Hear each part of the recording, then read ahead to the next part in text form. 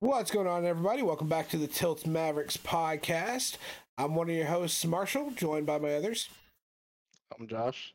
And I'm Phelan. Today, we're going to be talking about Mega Man ZX with a short little review. The Magic the Gathering current band list that just released, and the Monster Hunter movie and video game movies in general.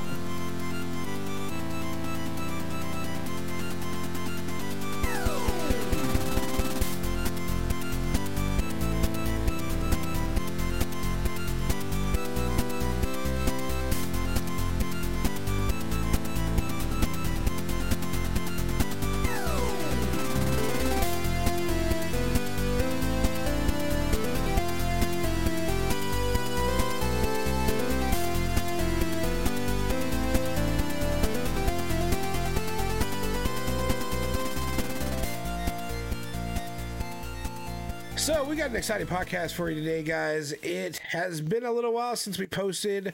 Real life kind of sometimes gets in the way, and Real life fucking sucks. it does. It's just every time we've tried to meet up, one of us had something come up. Then we had technical issues, but better late than never. I always say, want to actually make sure we have a good cast. Yeah, and you will notice once again we are a crewman short. Same thing as before. Dom's at college. That's very important. So we're not trying to get in the way of that. We try to work around it when we can, but Yep. Sometimes it just doesn't line up, and it is what it is. Yeah, he's working towards a brighter future, and that's way more important than sitting around with us knuckleheads trying to talk about video games and other media. So we hope he's getting some good rest and relaxing a little bit. Let's kind of start out talking about the week. Phelan, what about you? What have you been up to, man, in the last couple weeks since we last hung out? Well, continuing that Mega Man marathon, which we're going to be talking a little bit more about that. But I started Mega Man ZX Advent. So far, I'm loving it. Not really much to say. I think I'm about maybe halfway through the game. Maybe I'm not entirely sure because I've never played it, but so far enjoying it. Among other things, though, this is probably the really big one. Is I've gotten back into Teppen, which for any of the listeners, if you're unaware, Teppen is a digital card game.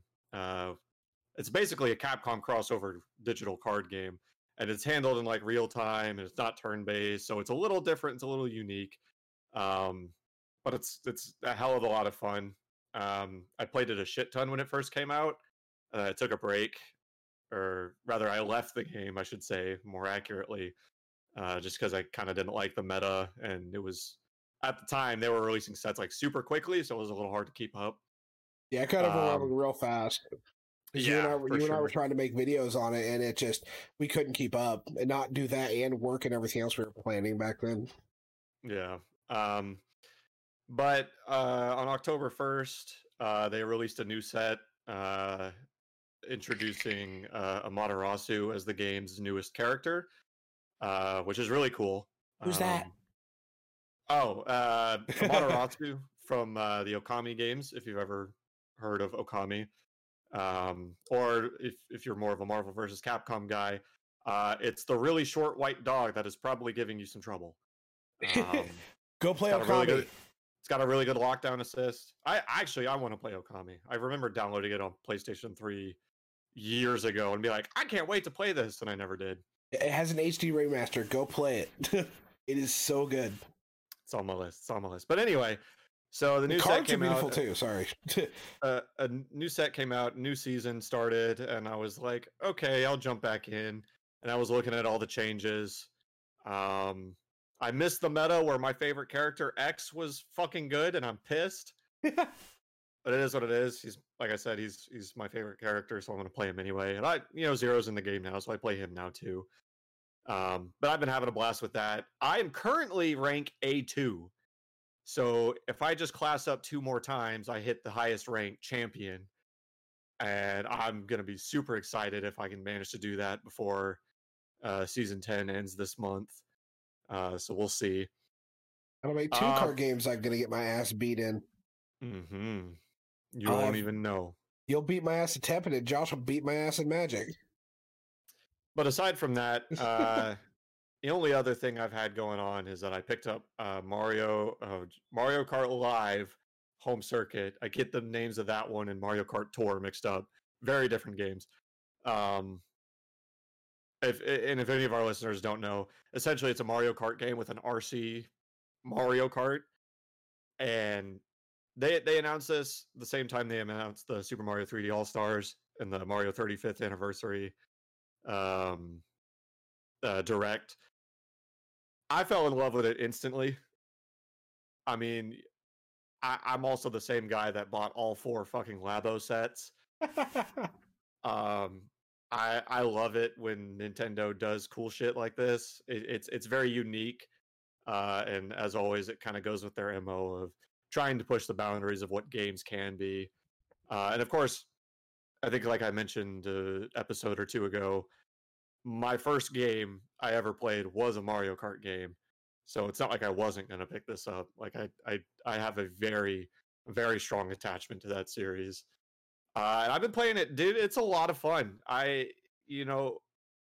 It's crazy to me the way they make these things work. And I will admit, if you don't have like the largest living space, like I don't. I live in an apartment with 2 other people, and it's kind of cramped. Admittedly, it is going to kind of, I guess, hurt the replayability of it, because the way my apartment's set up, I can really only create 1 track. And I can only really do that when I can ensure a lot of people aren't going to be walking around the place. So it's a little tough for me, but it is a lot of fun. Having a little RC cart kind of, come out the corner of my eye as I'm watching the TV is hilarious to me.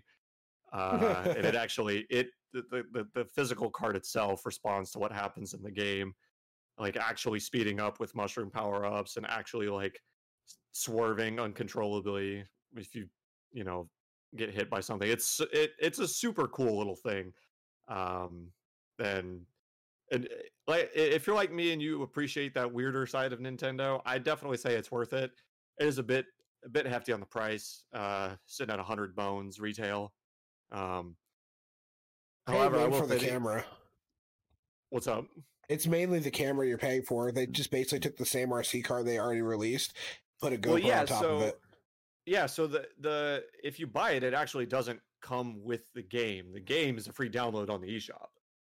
So when you buy that, you're literally just buying the cart, as well as like all the cardboard stuff that the camera scans to relay information to the game and all that kind of stuff. I mean, Nintendo knows how to gimmick, man. They have always known how to gimmick ever since the 80s, man. They have always known how to do it. It's like I said, they one of their core values, I should say, is innovating games and making them more than just finding unique ways to play games, a new way to play, and it's something about the company that I absolutely adore. Need I bring up the fact that I bought 4 Labo kits again?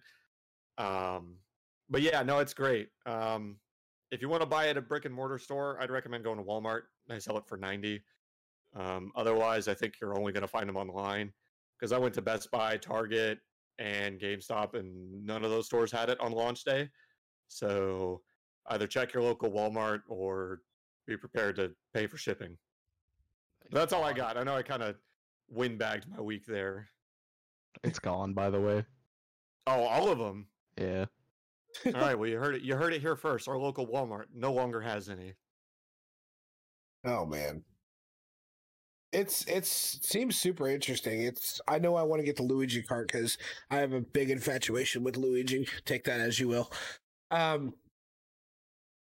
But I've always loved Nintendo gimmicks too. I never bought into the Labo though, because I didn't have a Switch at the time. And although back when I was a kid, Rob the Robot was the shit. So I remember growing up playing with that annoying little shit. And so yeah, this is like the Rob the Robot of 2020, and I think Nintendo could do something really big with this with other franchises too. Like, imagine something like this with Star Fox. Oh my goodness. Well, I mean, we sort of got a taste of that with Starlink. I know the figure doesn't really do anything, but Toys to Life technically kind of. I'm talking about a drone, like a Star Fox drone. Oh God, that would be so expensive. I'd That love would be it, and I dope, would buy though. it. Well, you That can would get be a so expensive. you can get a video drone for $80. So the technology is cheap Really? enough now. Yeah, I had a little Viper. I lost it very quickly once I brought it back home. It's in the tree right outside the house. The neighbor's house. It's up at the top. Because the video feed didn't go that far, and I actually still have the video on my iPad of it crashing in the tree, but it was only $80, and it worked pretty dang well. So I could potentially see that maybe within the next 10 years, us having, if this does well enough, we can maybe see something another Star Fox related, maybe even F-Zero style thing come back. Because they could totally do it with an inflatable hovercraft kind of thing, where we have like an F-Zero style game come back with this. Or that would require Nintendo to acknowledge the fact that F-Zero exists. Well, they do, but remember, they create the technology first and then pick which franchise goes with it. This is true. So that's the whole reason why I think that Nintendo has been sitting on so many IPs, is because they haven't created technology that franchise suits yet. Like with the Toys to Life action figures, that's, they thought Starlink would be a great one for that, Star Fox figures, whatever. But look at all the games like Donkey Kong Tropical Freeze, the 3D backgrounds. We had Super Mario World showing the new graphics, Super Mario 64, first game showing the 3D aspects of everything. Nintendo's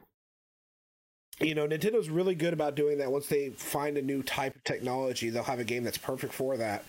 So maybe, who knows what the future can hold. For sure, man. I'd like to see it. But Josh, what have you been up to, dude? Not a whole lot. Same that I'm usually up to. Building Magic. Reading about Magic. Working. Getting into the lore. Yeah. I recently renewed my WoW subscription. Going back down that hole.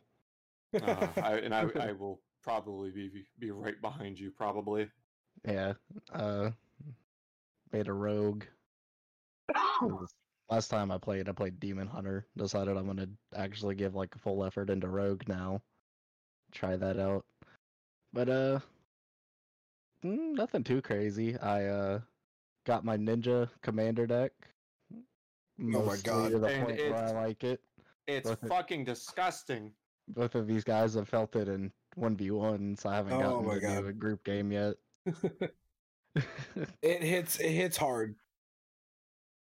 Yeah, which one of my new cards for that came in today, and I got 3 more on the way. Then I'm gonna do like one more order for that, and then I'll probably have that deck well enough to where I like it for the most part, and gonna move on to Pauper and whatnot. Build a Pauper deck and continue down my hole of just building more and more Magic decks. Hopefully I'll be able to keep up. Yeah. But besides that, nothing too much. Besides today I signed for my promotion at work. So I'm not gonna go into specifics. These guys know more, but I'm not sure how much I can technically say yet. But that's official, so that's pretty cool. That'll be really nice. Gotta throw a party. Gotta throw a party when I come down there. Celebrate. But besides that, nothing too crazy. It's really about all I've been up to. I don't know. How about you, Marshall? Well, since we were talking about Magic a second ago, I actually started my build. I started my first official build. I went off a recommendation that Josh gave me, and I got the Merciless Rage? Yeah, that sounds right. Commander deck, and then I'm going to be switching out the commander for Edgar Markov. It's going to be a vampire build. And just because I don't have a lot of spending money right now, because I have my interests in other things, which I'll explain here in a second. I don't have a whole lot to spend on, but $60 to build a decent commander deck, not bad. So got that started. Super excited about it. The deck just came in today. haven't got to look through it yet because we had to do the podcast, so I had to have to wait until tonight after me and my wife have our Waffle House date. Gonna open the deck up and check it out. That ain't redneck as shit for you. Date at Waffle House. Hey, listen, Waffle House is not bad. I enjoy Waffle House. Dude, their waffles and their cheese eggs are amazing. That's where we should have gone instead of Cookout. We should have fucking gone to Waffle House after our fight nights. Well, yeah, I was gonna say I say that I haven't been to Waffle House at least in like 2 years. Shit, when I come down, we'll go. We'll all go to Waffle House for our late night food run. Hell yeah! But pretty much been slowly doing that. Been building my Teppen deck to play with Phelan. Like he said, we actually had both started about the same time, and we were kind of up really high. But all of us actually were. All four of us were playing it, and then slowly, one by one, everybody started dropping out. Me and Phelan kept with it a little bit longer, and then I dropped out, and he dropped out shortly after, and I came back when Zero was released, played it for a little bit. Now I have to start completely from scratch because none of my save data did anything. I didn't have my code to get my stuff back. But slowly I'm working on an Amaterasu deck and a Morrigan deck. And then been grinding out some kind of fun games on my PlayStation 3 and some horror games. Just picked up, what is it? Fano for... Oh, Phasmophobia? Yeah, Phasmophobia. Because a lot of people showed interest. They want to play that. So I think our group has talked about playing it, and then I have a few friends back from Kansas that have been wanting to play it, and so I have something set up with them for Friday, and then just to kind of play for a few hours, and then we might play it, hopefully. I've been playing a game that is totally underrated, and I fucking love it. Have you guys heard of the game Eat Lead: The Return of Matt Hazard? I've heard of it. You've mentioned it several times, and no, that's all I know. You've mentioned it several times. Josh, have you heard of it? No. Okay, so basically what it does is take Duke Nukem and parody it. Think about Rambo, and then there's what was it, Hot Shots, or no? Which hold on, isn't Duke Nukem already sort of a parody in and of itself? Kind of. He turned into that during Duke Nukem Forever, but okay. What ELED does, it takes that style of Duke Nukem character, like cocky, egotistical, kind of badass Bruce Willis kind of macho guy, and then it makes fun of every freaking video game genre ever. Like it's basically about Matt Hazard, who this is his first game, but it talks about him being the biggest video game icon throughout the years, and him being in all sorts of video games and everything like that. And they're trying to retire him by killing him off because he's on a lifetime contract with the company, and he's like self-aware. He's a program that's self-aware. It's kind of weird. But this is supposed to be his return. I say that in air quotes. But basically, the new company owner, the old company owner steps down. A new company owner takes up, and they want to kill him off because he has a raging hate boner for Matt Hazard completely because he can never beat the games as a kid. So he's trying to kill off Matt Hazard by throwing all these things with him and throwing him like stuff from all of the games he's been in previously. So it goes through like a Western, a space shooter, a RPG like Final Fantasy, but you have all your same abilities, but the characters change and the enemies change based on where you're at in the game, and then they'll randomly show up later on. Like you'll have cowboys in this weird underground silo, and then this weird Russian dictator trying to shoot at you with rocket launcher. And then you face a boss that's like Sephiroth and Cloud from Final Fantasy, and you're sitting there with a gun shooting him, and the character's up there with the menu scrolling down, picking the items to what attack and things he wants to do. And just the achievements, the commentary, it's not the best game out there. It has not aged very well. The controls are kind of poo-poo, but the game is so funny. At least for one playthrough. I'm playing through it a second time because I played it on Xbox. Now I'm playing it through it on PlayStation. But if you have the PlayStation Now, it's free on there. And then his second game, Return for Blood or something like that, which is a side-scrolling game, kind of like Duke Nukem Manhattan Project. It's a great game. It's an easy achievement game if you want trophies or achievements. It's super easy. You play it one time through. It's easily beaten 6 hours. I'm having a blast with that, and then I'm making music. Got my guitar back up here. I got all the recording equipment I need. I got all my hookups. And I've just been playing and recording a lot of Black Sabbath and Pantera music.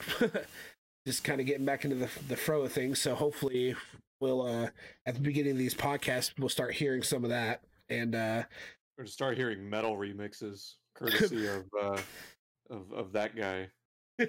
maybe I used to do a lot of video game covers when I was younger. And then maybe potentially once I figure out where my standings, I might start a band up again. I don't know.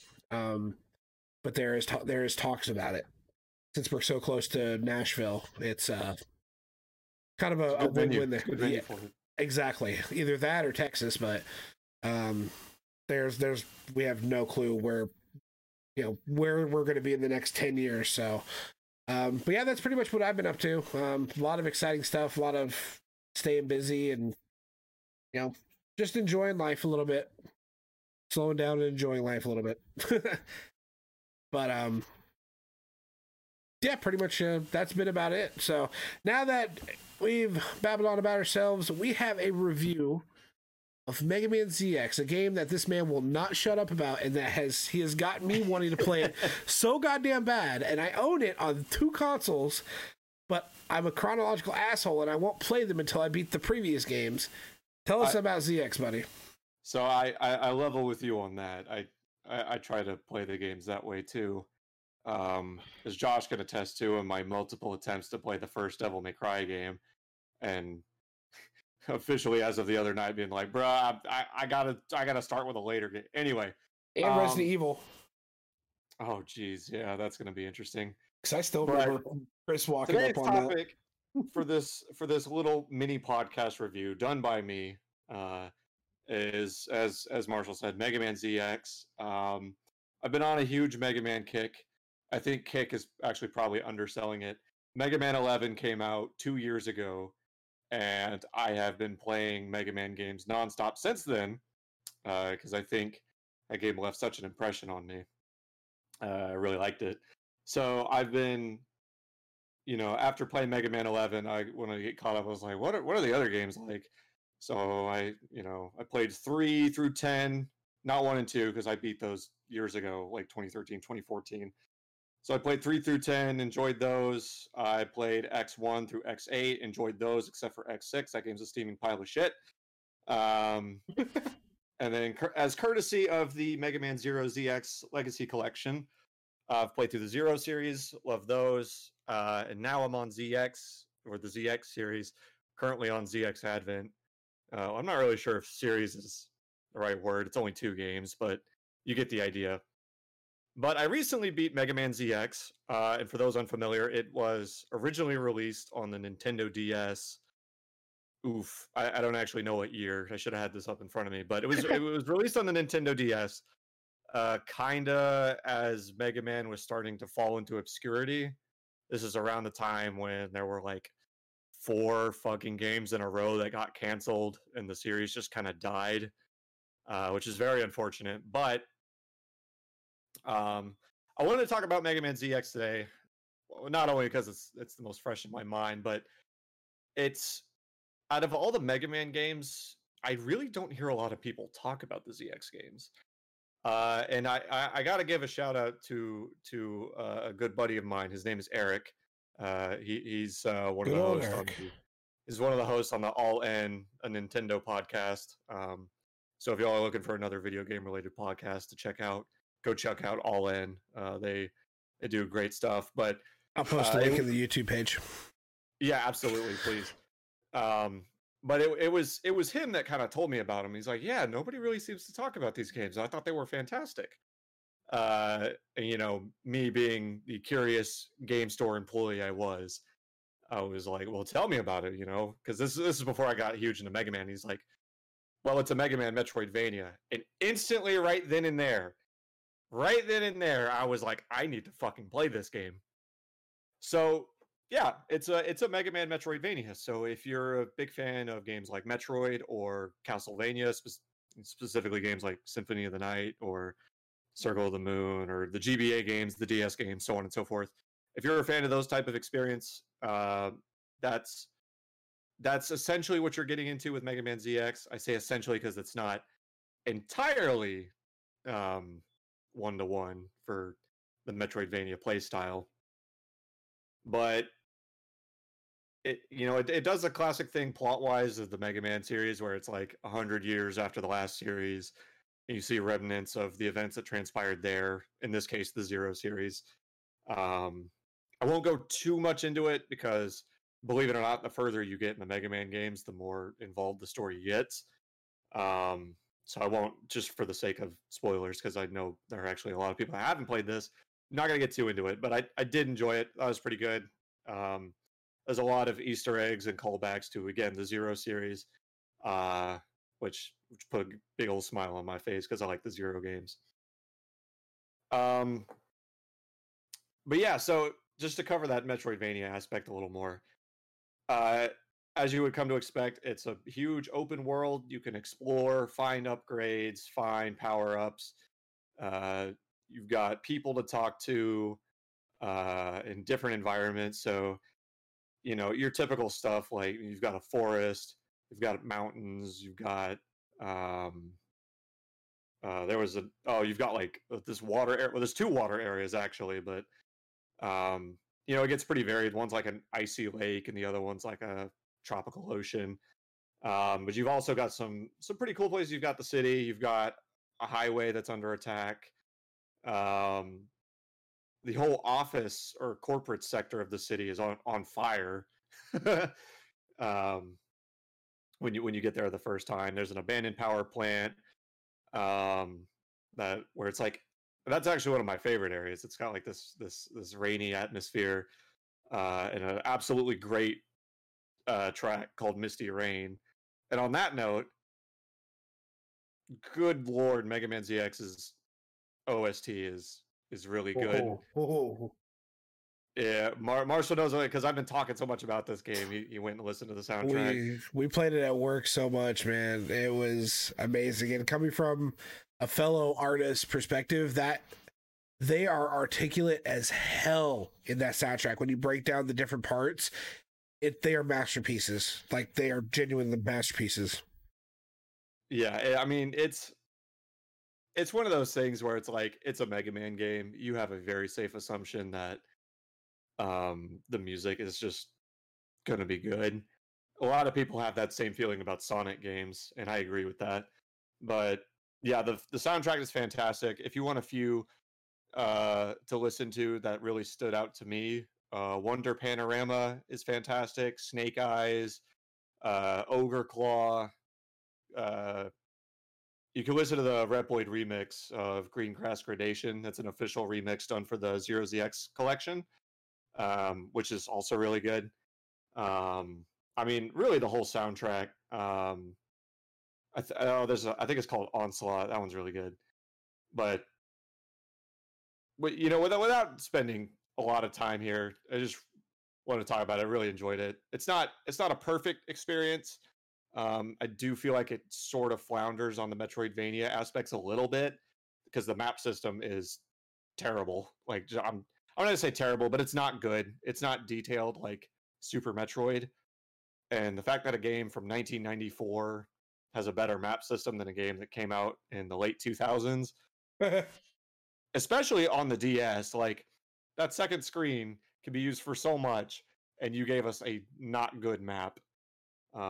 So there's really no excuse there. The map is not great, which, I mean, to its credit, the areas are very simple that you're not likely to get lost anyway. But still, it's something they should have paid more attention to. And I will say, ZX Advent has improved it. It's a more traditional Metroidvania map. So they did improve it for the sequel. But another thing on that aspect is, like, while you can explore and find upgrades and stuff, there's not really a lot. There's maybe 12, I think. Life ups, sub tanks, different armor chips to give yourself different attributes. There's not really a lot of those. Most of your power ups actually in traditional Mega Man format come from defeating bosses, which of course are mandatory to get through the game anyway. So it's the game trying to be a more classic, more traditional Mega Man game while also trying to be a Metroidvania, like trying to have its cake and eat it too. Which, like I said, I don't think it's a terrible Metroidvania experience. Far from it. I absolutely had a fucking blast playing this game. And I think if you're a fan of Metroidvanias or run and gun shooters, or run and gun platform shooters, whatever you want to call that, definitely play it.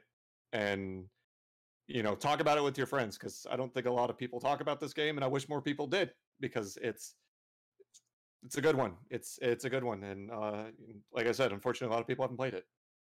But that's all I really got on that.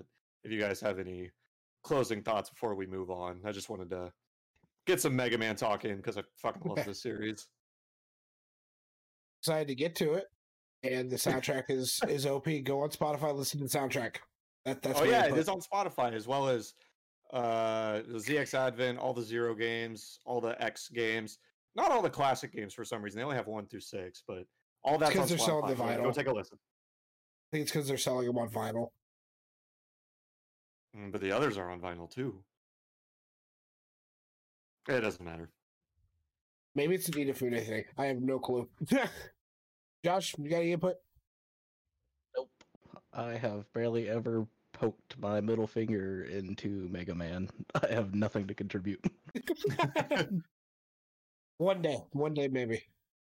We just gotta get Phelan to play a Devil May Cry game, then Josh will pick up Mega Man. I'll take that wager. I already played fucking Metroid for him. I'm ahead.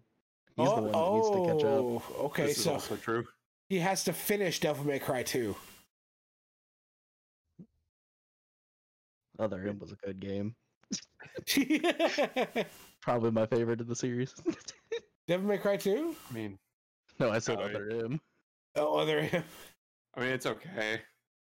It's a good visual novel. Yeah, it's a great visual novel. Oh. How's this? If Phelan plays Devil May Cry and Josh plays the Mega Man game I gave him, I will play Federation Force. I like Federation Force. You would like Federation Force. I do. I'll play it with you. We still need to play Triforce Heroes, goddammit. Anyways. Oh, yeah. On to Magic. I want to know about this ban list. I have not looked anything up. Well, I want to know about this ban list because I did not read anything up because I knew Josh was going to be talking about it. So, Josh, hit it. It's a little late now because, like all the delays we talked about earlier, it's been 2 weeks now, I think. No, about a week and a half or so since it happened. But before I get into the ban list in particular, I got a question for y'all. So, out of the past 15 years of Magic, would either one of you like to guess what percentage of banned cards were done in the last 12 months out of the entire 15 years of Magic? God. I cannot. I'm not allowed to answer that. There you are. Guess. You told last me 12 months. You told me. See, you told me too. I can't remember. Well, yeah. Go ahead and throw out the numbers and see if you actually remember it. It's been within the last year, hasn't it? I'm gonna say. You know what? I'm gonna fucking highball it. Go big or go home. I'm gonna say 75%. Not that bad. Okay. Isn't it? Oh shit! No, I don't remember. Isn't it about 40%, 45? Higher than that. So, out of the entire standard past 15 years put together, 56% of the cards that were banned on the ban list were done in the last 12 months. Wow. Power creep's a bitch. Most of them from a set called Throne of Eldraine. That set really broke standard, yeah. I want to say Eldraine has 10, maybe. It's around 10 cards on the ban list now. Yeah, I remember when that set came out, I was still working at Game Exchange. I was like, man, I want to get back into card games. I think I'm going to start collecting Throne of Eldraine just as this is the newest set. And I can't remember why I talked myself out of it, but damn it, I should have done it. But anyway, there's a pretty big problem in Magic right now with Standard just being flat out awful. It's actually become one of the least cared about, most uninteresting formats for pretty much everybody. Which, continuing it with the bans that just happened, it's good and bad at the same time. Because with the bans they did here, actually Standard is looking good now. This is the most hopeful everyone has been in a long time. The format's been interesting so far. There's actually, I can hop on Arena and play in Standard, and I don't play the same top tier deck for 9 out of 10 games. There's actually variety. People are actually experimenting with other things now and learning. But at the same time, it's bad because we're still having to ban shit like crazy. It's just not a good format. And one of the cards I got banned in this ban list wasn't even out for like a whole month before it got banned. Oh yeah, he was telling me about this when I seen the shit it can do. Yeah, I showed Phelan this deck one time, I think over Discord, while I was playing, just to show him how dumb. But, so, October 12th, the ban list hit. They banned Omnath, Locust of Creation, which was the thing basically devouring the format. I'll read it off to you. So, Omnath, Locust of Creation, it's a 4 mana, 1 red, green, white, and blue, legendary elemental. So, let me just read out this text tree, mostly for you, Marshall, because I don't think I've ever even shown you this card. So, when Omnath, Locust of Creation, enters the battlefield, draw a card. Okay, not too crazy, but here, with its landfall ability, I know you know landfall, Marshall, I do. and you have a decent grasp on it, Phelan, but I'll do a quick rundown. So basically, landfall is just whenever a land enters the battlefield, it's an effect that triggers, hence the name landfall. It pops every single time a land comes in, which typically in Magic, you get to play 1 land a turn, but there's a lot of cards that have been out and about that have made it possible to play multiple lands a turns, and that's part of what's caused the problem with this. So let me read its landfall ability. So, landfall, whenever a land enters the battlefield under your control, you gain 4 life if this is the first time this ability has resolved this turn. If it's the second time, add red, green, white, and blue to your mana pool. If it's the third time, Omnath deals 4 damage to each opponent and each planeswalker you don't control. Yeah, that's all on 1 card. Fuck. So The mana isn't just one or the other. Wait a minute, I think you did show me this card.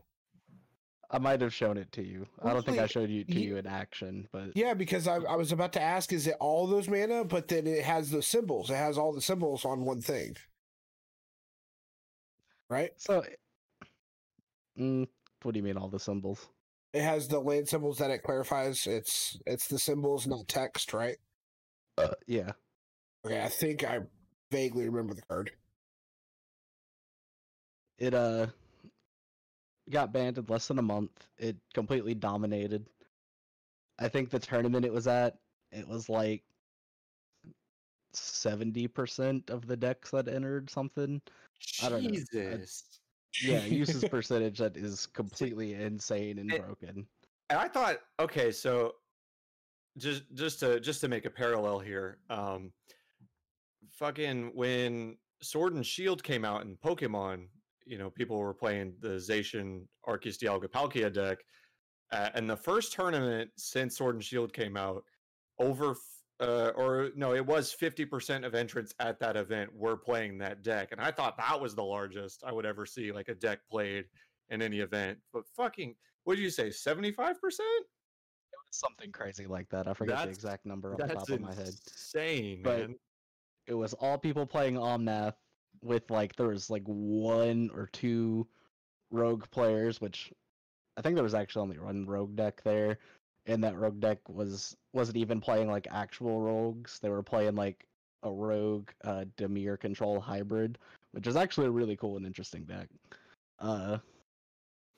But it was just insane because it was even worse.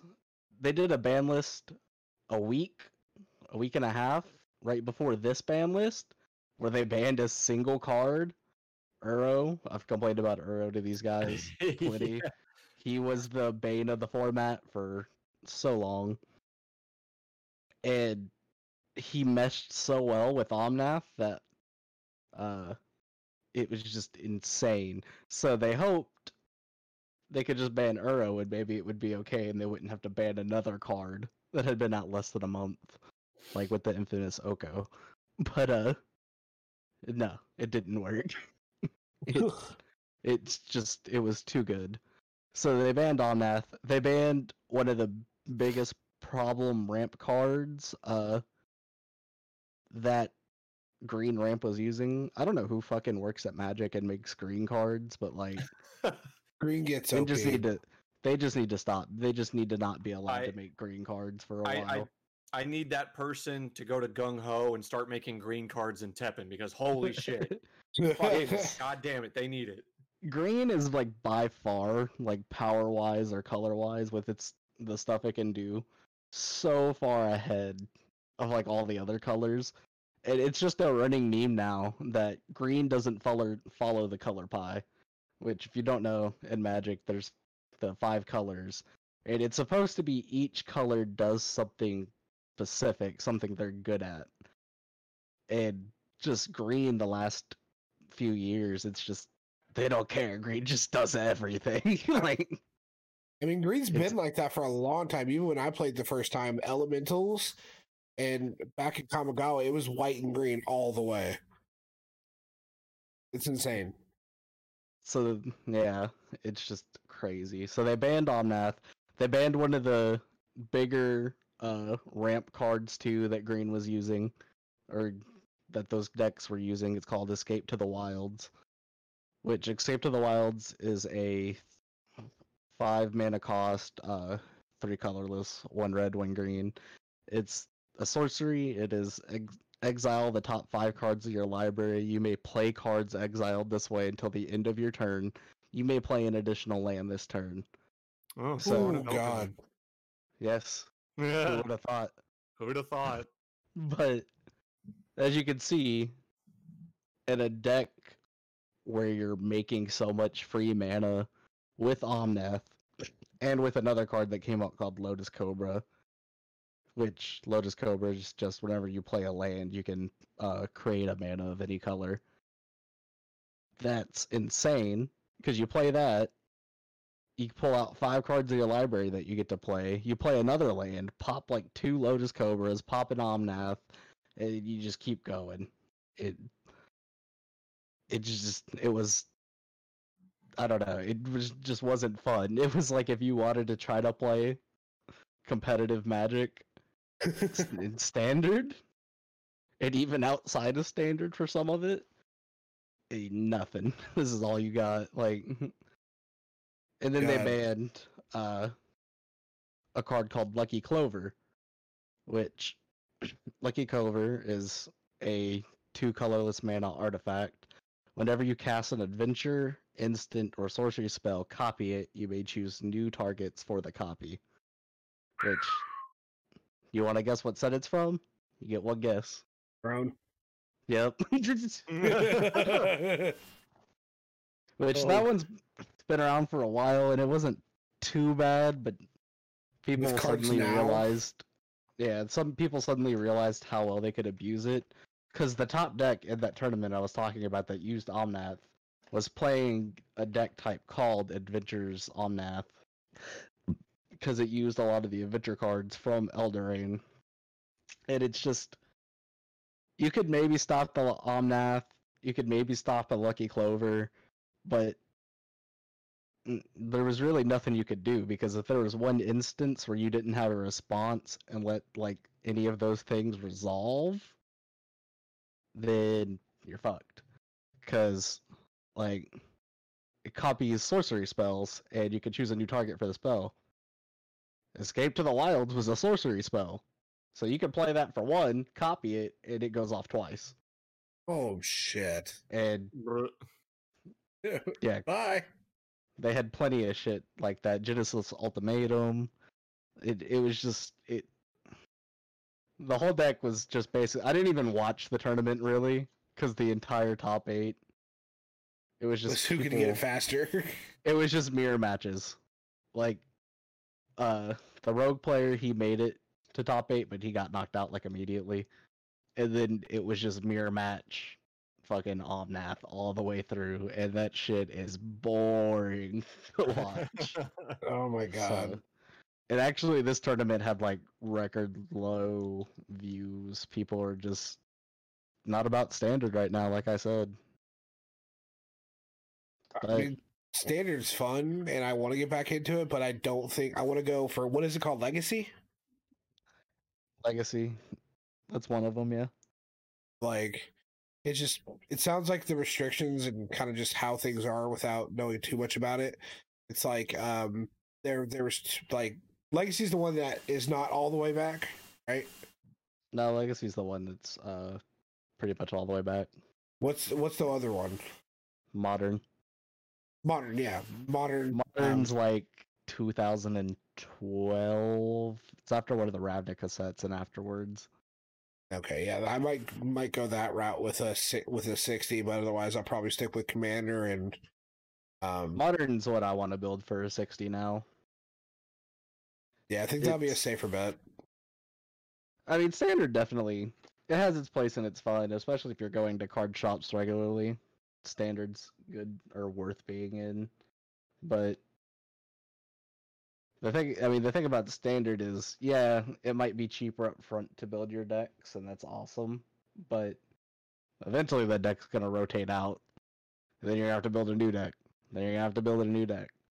So yeah, what you actually end up spending keeping up with Standard, if you would put it in chunks, you could make yourself a Modern deck that you really liked, or even a Legacy deck or whatever, and you'll have that deck forever. Like, there are people that play like fucking fully blinged out Jun Sack food decks in Legacy, and it's not even good. It hasn't been good for a while, but you put that much money in a deck, it's like your deck. You don't care. That's your deck. That's what you're gonna play. Yeah, you can do more personality because you're not as tied down or restricted. Yeah, like it's more. You can what? I was gonna say you could afford to like actually do things like bling out and single in Legacy, Modern, or Commander, because you know you're always gonna have that deck.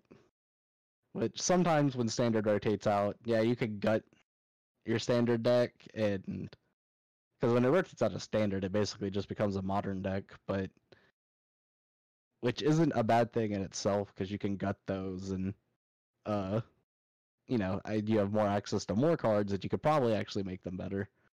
But that's a little off topic from where I was going. But basically it's just the bans in Magic have been insane and people are kind of sick of it. But at the same time, Wizards is dropping so many like broken crazy cards. You have to like beg you want the bans to happen because you're like, I just want this format gone. It's like, man, when's rotation? I know. I love Throne of Eldraine personally. I love the idea for that set, the fucking fairy tales and all that shit, and I love the artwork and a lot of the cards. Yeah, the concept for it is fucking awesome. It's cool, but man, I will be happy when it rotates out of Standard. That's one of the, I think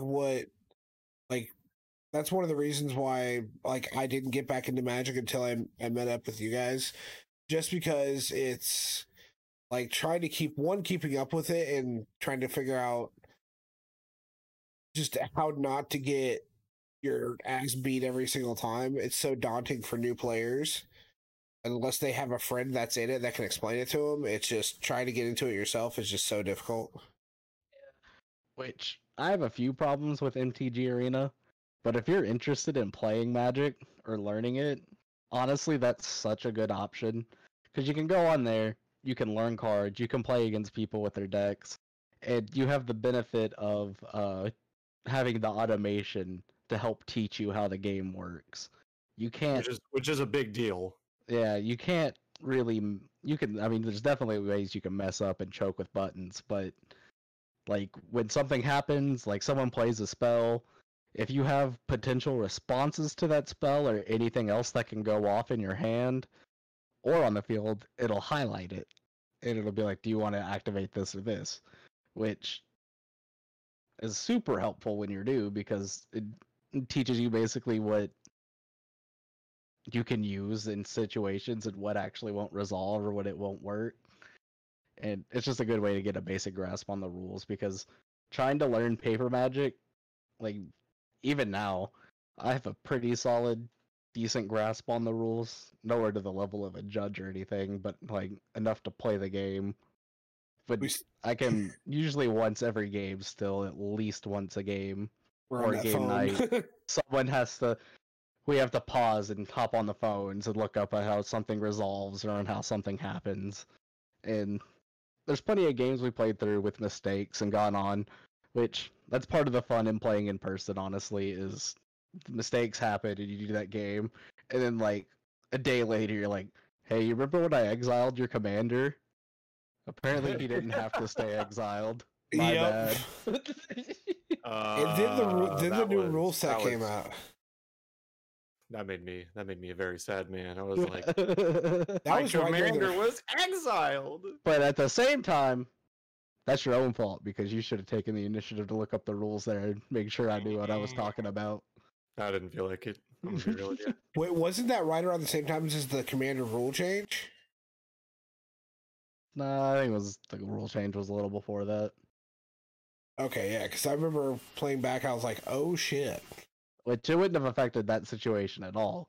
That situation was, we thought, you know, we knew if it went to the graveyard, you could put it in the command zone. If it went to your hand or deck, you could put it in the command zone. But for some reason, we all came to the conclusion that, like, if it got exiled, that was, like, the one way to actually get rid of a commander. Right. Which is not. Which is, not a thing. No. Now it lands and then it bounces. Yeah. Yeah, it's so crazy. I mean, it's just, I don't know. I'm hopeful that things are going to help start to balance out here, which Wizards has acknowledged their problem with the card development and whatnot. But part of the problem is Wizards develops their sets so far ahead. Like, they work, I think it's like a year and a half to 2 years and a half ahead of what they're actually releasing. So as they're learning from mistakes from sets that come out, they still have sets that are like finished or almost finished that you can't really change, that we have to get through first, which is what they've stated here. So hopefully, pray to God, soon with the next few sets, we'll start seeing some of those changes actually come into effect.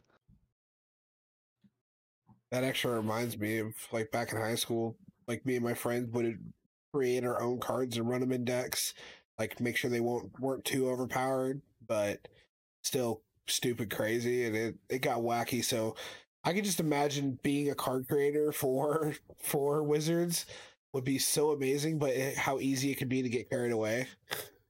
Yeah. I mean, if you want insight on that, look up Mark Rosewater and, like, just listen to his podcast. He does podcasts every Fridays. He's been one of the lead designers of Magic for, like, the last 25 years. He's worked in their R&D department. And you can learn a lot from listening to him and the stories he has to tell. It's really interesting. That's 2 podcasts we recommended this podcast. Got 2. But that kind of sums up about what I really just wanted to ramble about there. It's just, like, it's interesting how bad the power creep has gotten in the last year or so, which they stated that they wanted to up the power in Magic going forward, but they just went too hard. They see if they can regulate themselves. Yeah, which it causes problems. I mean, if this was like an online game only, like, you'd say Teppen, for example, or Hearthstone or whatever, not a big deal. Ban the card, refund them for some gems or cards or whatever. Patch it. Yeah, patch it out, change what it actually does, and you're good to go and move on. The problem with like Magic in particular is there's the physical card game aspect, and there's real world value tied to those cards. Like, say someone was super excited, wanted to get ahead of the curve and play this Omnath depth, and they dropped like $120, $200 on 4 Omnaths. Guess what? Not You're anymore. shit out of luck now. That ban list covers all formats, right? No. Cover standard. Oh, covers standard. Omnath was banned in standard. It was banned in historic, which historic is basically legacy for NTG Arena. Okay. They don't have all the cards to do true legacy on Arena yet.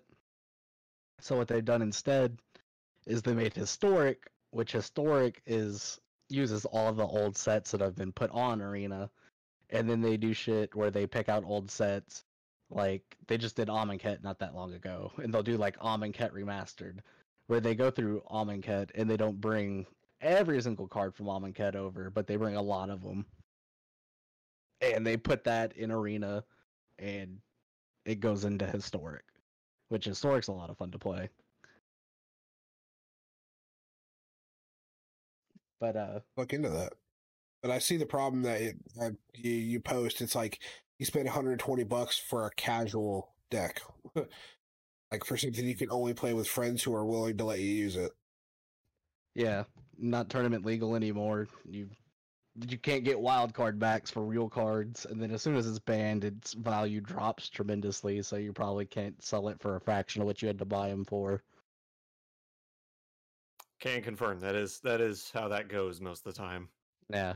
I've seen it happen. Thankfully, So- I've not been on the other end of that, but My advice: always stay away from the top number 1 deck in any card game you're playing, because guess what? Top #1 deck in most card games usually gonna get at least something banned out of it. You're a lot better off playing the second or third top deck because you're still gonna get really good results, but you're safe. Except in rare cases. That's why I've always been hesitant about building like decks that have been top tier in tournaments and stuff, because like I don't want to invest the money and then like 2 weeks later I wasted my money, you know? I mean, you can do a little look in there too, because it's like, if the deck's reasonable and not like completely broken, then you're probably fine. But if you look at a deck and you're like, man, that deck's fucking broken, and it costs like $600 to build it because people want to make that deck and it's crazy, just don't bother. It's gonna get hit. it's gonna get hit. I'm probably gonna get hit hard. Yeah. But It'll be interesting going forward. I took up more time here than I meant to, so I'm gonna go ahead and bring us on over to our last topic, Marshall. No worries. I'm a huge Magic fan too, and always have been. And I'm happy I'm back in it. So, getting to learn more where I can, because I don't have the time to look at it myself, is always appreciated. So, thank you for taking the time to talk to us about it. My topic isn't going to be a super long one. It's kind of a generalized topic. We're going to be talking about the new Monster Hunter movie and video game movies, kind of in general. So as a lot of people have noticed already, or anybody who's a fan of Mia, is it Mia? The star actor from the Resident Evil movies. And she was also in Fourth Encounters. Or Close Encounters, sorry. No, it's Fourth Encounter. Shit. I don't know. She was in an Alien movie, along with the Resident Evil movies. She's going to be co-starring she's going to be starring in a new Monster Hunter movie based off the Monster Hunter franchise. Originally, I wasn't really feeling this movie. I wasn't really kind of on board with it. I'm not super huge into the Monster Hunter series. I know enough about it to kind of know how it's supposed to go. And when I initially saw the trailer, I had a lot of reservations about it. I'm like, who the hell... Where are this military aspect coming from? You know, what is all this coming from? And then as I watched the trailer again, I noticed they get teleported to another world. They basically get sucked up in this vortex and warped to another world. And if anybody's plays Monster Hunter World, that's kind of what ended up happening originally. Was everyone got like a new world has created and everybody switched universes, and where that is in the lore and that follows, I'm not 100% sure, because Monster Hunter World is where I really seriously started playing the game. So I'm not sure of anything before that.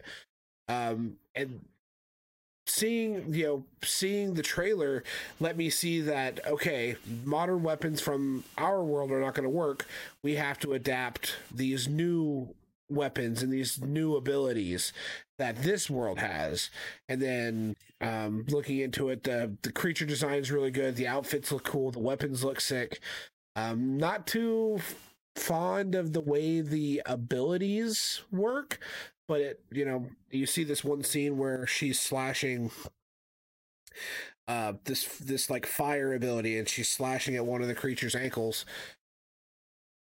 It looks really good, but I don't know. I have mixed feelings about it. I don't think it's going to be a terrible movie, but I don't think it's going to be one of the best movies either, but we could be wrong. I mean, a lot of people said that about Sonic, and Sonic ended up being one of the best experiences I've had. We all got to go see it, and it was fantastic. It was pretty great. I do recommend that movie. Yeah, I'm excited for the second also one. Detective Pikachu. Sorry, just going to leave that Oh, there. yes. Did you guys hear that because of COVID and what's happened with this year, Sonic's like set to gross be the #1 movie of the year? Oh, are you serious? Oh, man. Because You know what? I'm okay with that. if the article I glazed through read, it's true, because Marvel didn't get to drop anything this year and whatnot. So Sonic was like one of the last movies that got to go before all this happened. And Yeah, the only thing Marvel we've gotten is New Mutants, and me, I haven't seen it yet. Me and Panda are supposed to go see it in the next couple weeks. But I don't think that's been turning. Nobody wants to go out and watch a movie, so everybody's waiting for it to come to DVD or streaming services. But that would be awesome to have a video game movie be at the top. That'd be hilarious. But I mean, in terms of the Monster Hunter movie, we're gonna have to wait and see. It's kind of a 50-50 mix right now for a lot of people, including me. It could end up being complete crap, or it could end up being pretty good, like Sonic was. But as a whole, video game movies, a lot of people don't understand why they make them, but I understand. Me and quite a few others understand that it's a media, and it's a way to get people into the franchise. It's a way to introduce new people. But so many studios go the wrong direction with it. House of the Dead, the Mario Brothers movie. What was the other one that I was wanting to think? Resident Evil was good for like the first one, and then they dropped the ball. I don't know. As we were talking about it, Van Damme and Street Fighter. Street Fighter. Oh my God, the Mortal Kombat movies weren't super terrible. They weren't great, but For you, it was the most important day of your life. For me, it was Tuesday. Fucking Jesus, man. Oh God, yeah. You have movies like Street Fighter. Like, the thing is there have been video game movies coming out since the 90s, and probably before that, even probably in the late 80s, like 89, I think was maybe when the first one. And there's some good live action ones. The first Resident Evil one, which the new Resident Evil movie is supposed to go back to the original story. In The Name of the King, which is Dungeon Siege, it was done very well. The Dragon Age movies did well. But I didn't even know there were Dragon Age movies. Huh? Yep. Felicia Day is in the second one. Tron. Huh. Tron's another really good one. Tron's actually one of my favorite franchises of all time.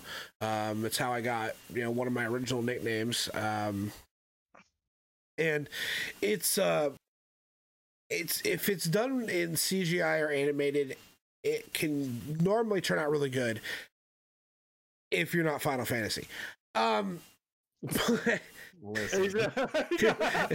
Listen. Spirits Within exists.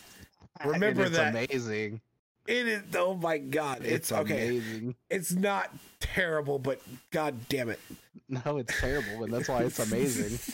Okay, I'll let you have that one because I like the original Mario Bros. Movie, so we'll have that one. But some of them, like Advent Children, I loved Advent Children. I fucking Advent loved Children is legitimately good, though. Yeah, that was really good. I saw a little bit of the new one, the one about Kingsdale. Final Fantasy 15 was Kingsglaive. Kingsglaive, yeah. That one had really good reviews. Other movies like the Resident Evil animated series or CGI movies were phenomenal. I love Regeneration. I love Damnation. The what was the one that me and Josh watched within the last year was what was it? Choose Your Quest, or it was Dragon Quest or whatever. Yeah, it was a Dragon Quest movie, which was all done animation, and it kind of moved into the real world for a little bit, but it was like a kind of like an Isekai in a way. You know, you were wrapped up in the game. That's very loosely. Don't quote me on it. Don't. It's virtual reality kind of thing, but I mean, there are really good instances out there. Fucking Halo Legends. Yes. Oh, yeah. Halo Legends is godlike. The Forward Unto Dawn TV show was really good. That one was another one. I enjoyed that one a lot. The Dead Space movies are really good. Yes. Dead Space movies? Yeah, they made, was it 2 or 3 animated movies? I watched them all. It was Dead Space and Aftermath and then something else. Yeah. Downpour. Yeah. Downpour. They and were Aftermath. both good. The Dragon Age animated movie was really good. EA went through a period where they experimented a lot with animated movies, and they made some really good shit, but you know, EA being EA decided it wasn't profitable enough, even though it was profitable. And they didn't continue them. I'm still trying to remember which ones they did. I remember the Assassin's Creed movies, like they had Bloodlines and Lineage, which were but then the new Assassin's Creed came out. And I actually liked that one. It wasn't following the game, you know, spade for spade, but it had really cool. I thought it was really cool the way they did the new Assassin's Creed movie. Where it's not new anymore, but where it's just called Assassin's Creed. They made it more realistic, and that's one of the things where I feel like the concepts get lost is they try to take these games and put real life adaptations into them, where they try to put how it can be actually relevant and how it could actually happen into these movies, and it just tanks. It very rarely ever works outside of a medieval setting or a maybe a zombie apocalypse setting, because zombie movies can very easily go one way or another on the spectrum. Zombie movies are kind of a specialty of mine, so I've seen a lot of good ones and a whole lot of bad ones. So it's very game movies and like books and whatnot. It always comes down to there has to be a director behind the project that's passionate about the product he's bringing to the big screen. Yes, they have to care about it and actually know about it, and the producing companies have to be willing to like leave them alone and not try to dig their fingers in and do changes that they would think would fit demographics better or whatnot. Because that's how you get a lot of this stupid bland shit out there. If you let a director that loves a project run with it, that's when you get really good shit. Like Detective Pikachu. Yeah. Oh, like, that movie's good. I still want a Danny DeVito as Pikachu, though. I'm not gonna lie. I still wanted like that smoker's voice Detective Pikachu. I still wanted that. Oh my goodness! Yeah. Hey, I'm walking in. But I mean, they're so hit and miss, and it's like the thing is, there have been a handful of good ones, a whole lot of bad ones. I still can't believe. Did anyone know there was a Dead Rising movie? No, actually. Dead Rising Watchtower. We shall have to watch it for a game night sometime. House of the I'm Dead. not sure if I want to after that. Pissed me off. House of the Dead made me so fucking mad, and they made a second one. Like, Like, the thing is these guys can attest that House of the Dead is probably one of my favorite arcade games. Me and Josh, when we raided the arcade, we went through the whole fucking storyline for House of the Dead. Was it 2 or no? That was the yeah, it was 2. I think it was the original. Was it the original? I think so. I have the whole playthrough on my phone, but we played the living shit out of it, and they made that movie, and it pissed me off. And the thing is that's the one thing about this medium or this genre of movie, because it selects two separate demographics, because there are people that are movie fans and then there's people that are video game fans, and they're trying to mesh the two together, and they're going to piss off one of the two every time. And the bad part is a majority of these movies have pissed off both.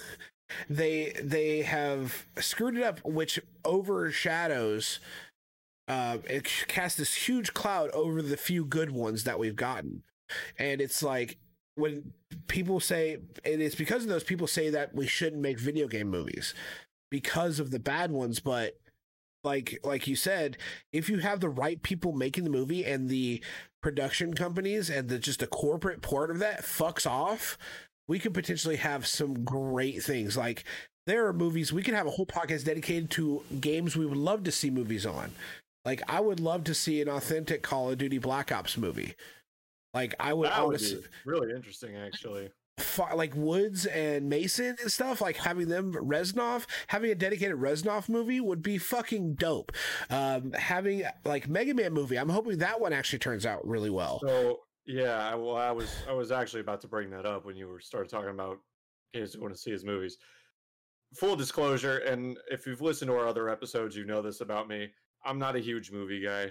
It's a media I grow rather impatient with rather quickly, because I'd rather just be playing a video game if I have time to watch a movie. But that being said, I do enjoy watching some here and there, mostly comic book movies. So, you know, there's been talks of a live-action Mega Man film for a couple of years now, and we haven't heard anything about it, and people were beginning to think it was canned until recently Capcom or whoever was like, nope, still happening.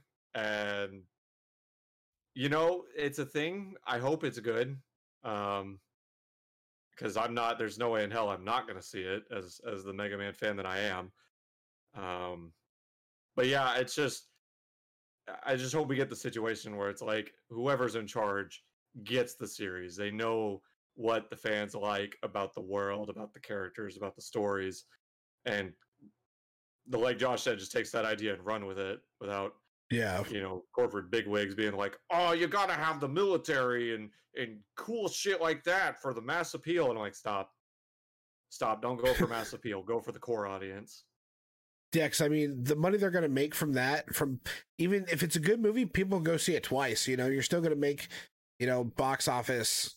You're not going to bust any records, but if the game's big enough and the demographic is there, it's going to be huge. It's like, to be honest, I think the people that should direct these movies, or at least should be helping the director, if anyone has ever seen some of the fan movies, people that just fans make in their free time, there has been some epic stuff. There's this one, I can't remember what the channel was. He does some of the most coolest IRL anime stuff with After Effects, and it blows my mind every time. He did like Naruto, and he did One Punch, and he's done Dragon Ball.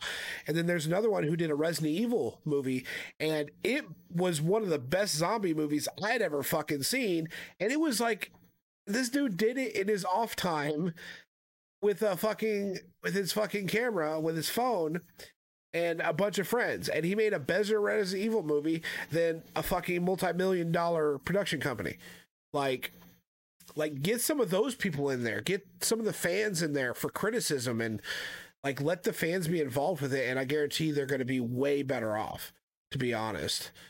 Like, getting actual feedback on kind of how these can go. I understand being a director, like I've delved into movie making, and that's kind of where I wanted to go with my career so I was wrapped up in it for a few years, and just the whole thing that goes into it. And I can understand the director wanting his vision to come out. If they love the franchise, they want to make it, but they want to make it in their image. They have to remember that their image, not everyone is going to like that. So, and that's one of the biggest things. Like, you have people like Peter Jackson, had an amazing image on a book series he loved. made a bunch of great movies. James Cameron, same thing. But they also have released movies that people hated because they didn't like the same vision. And it's like, when you deal with a franchise that people love, you have to be careful. Have to be very careful to take the general sense of what that idea of the whole thing is, because you're spending millions and millions of dollars and you don't want that to turn into just a fan adaptation and have actual fans make a better product than you on a fraction of the budget. In my opinion, the best video game to media thing that's ever been produced is the Castlevania series on Netflix. I agree. I think from like video game to a media, that shit is perfect. Like, it is so good. They like incorporated the world so well. They changed things for sure, and they kind of did small stuff to suit their needs, but at the core you watch that and you feel like this is Castlevania. Like, there's no question about it.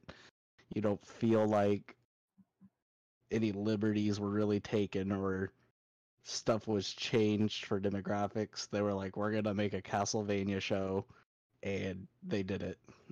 Yeah, it was very well done. Me and my wife have been watching it, and it has been. We just finished season 2, and it just blown us away.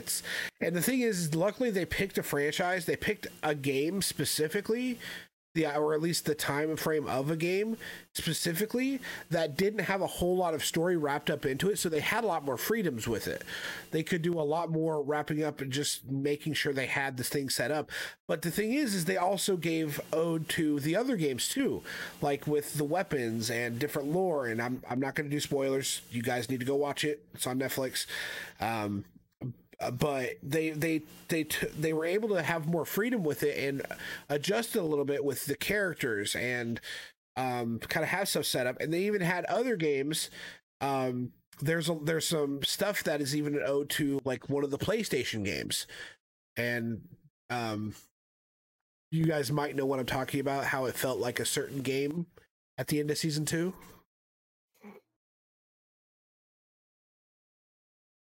Maybe.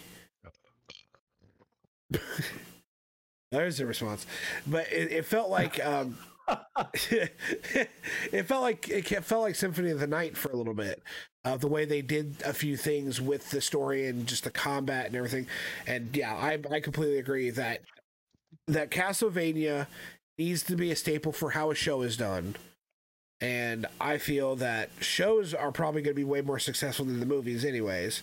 Because there have been a huge amount of video game shows that have been really good. Pokemon, huge one.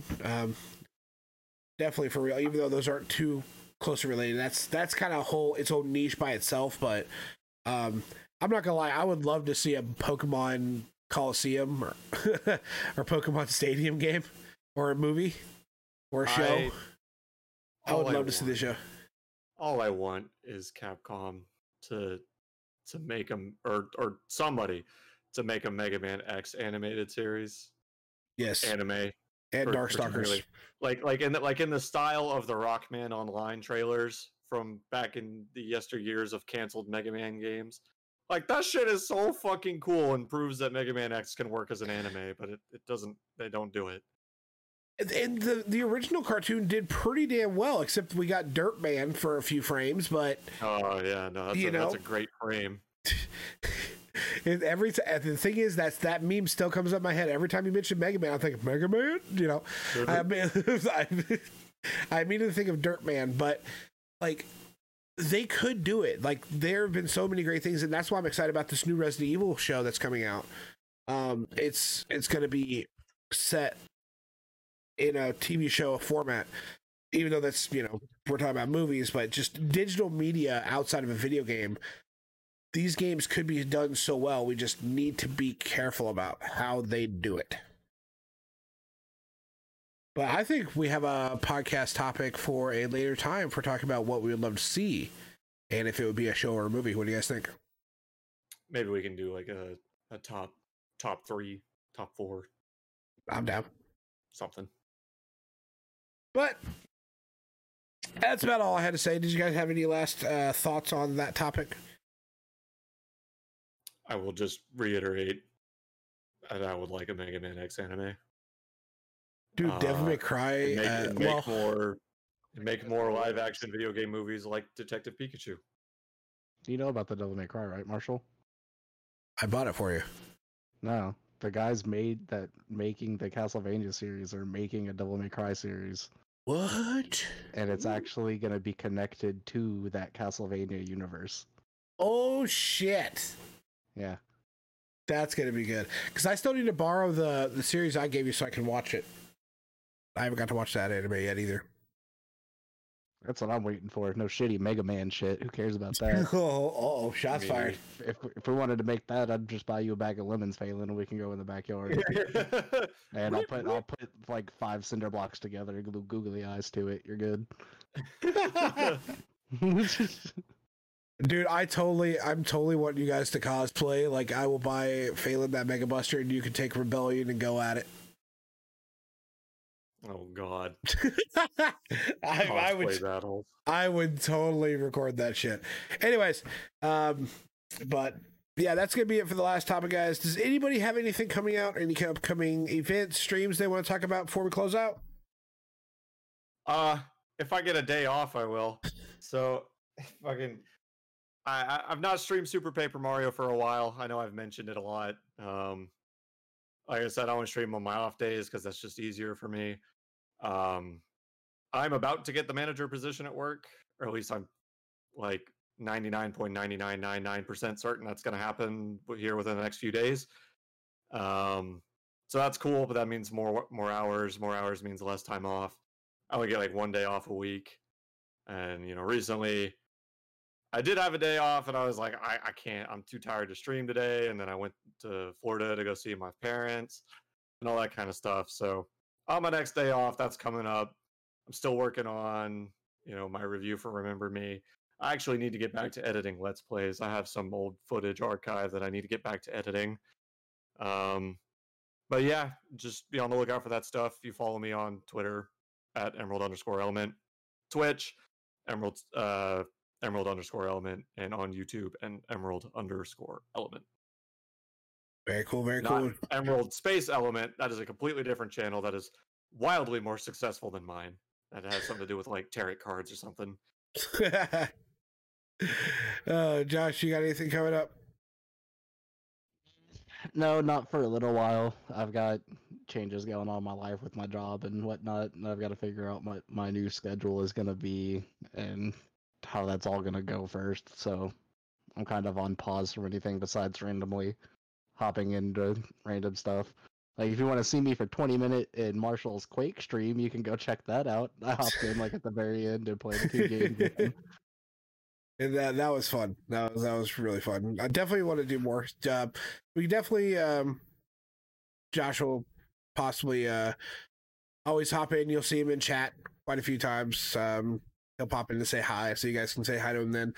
Maybe we can do some World of Warcraft stuff coming up, because I'm seriously thinking about hopping back in too, but I'm going to need your guys' help. I'll talk to you about that in private.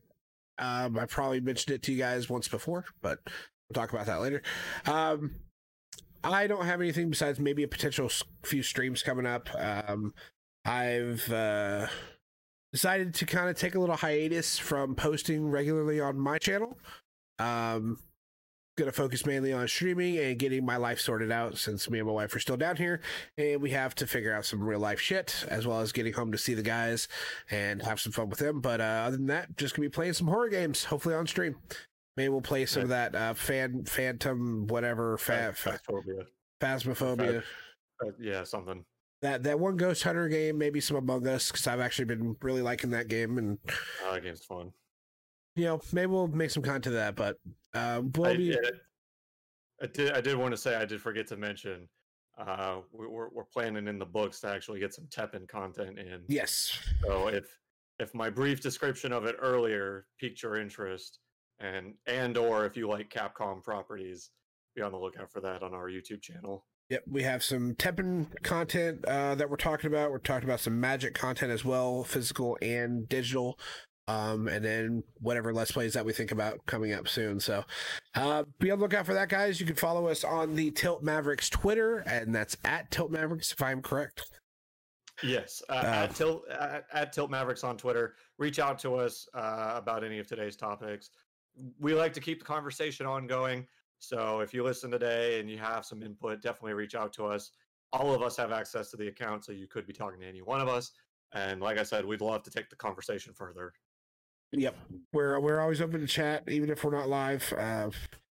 Just talk us up. We won't shut up if you start it. So, but anyways.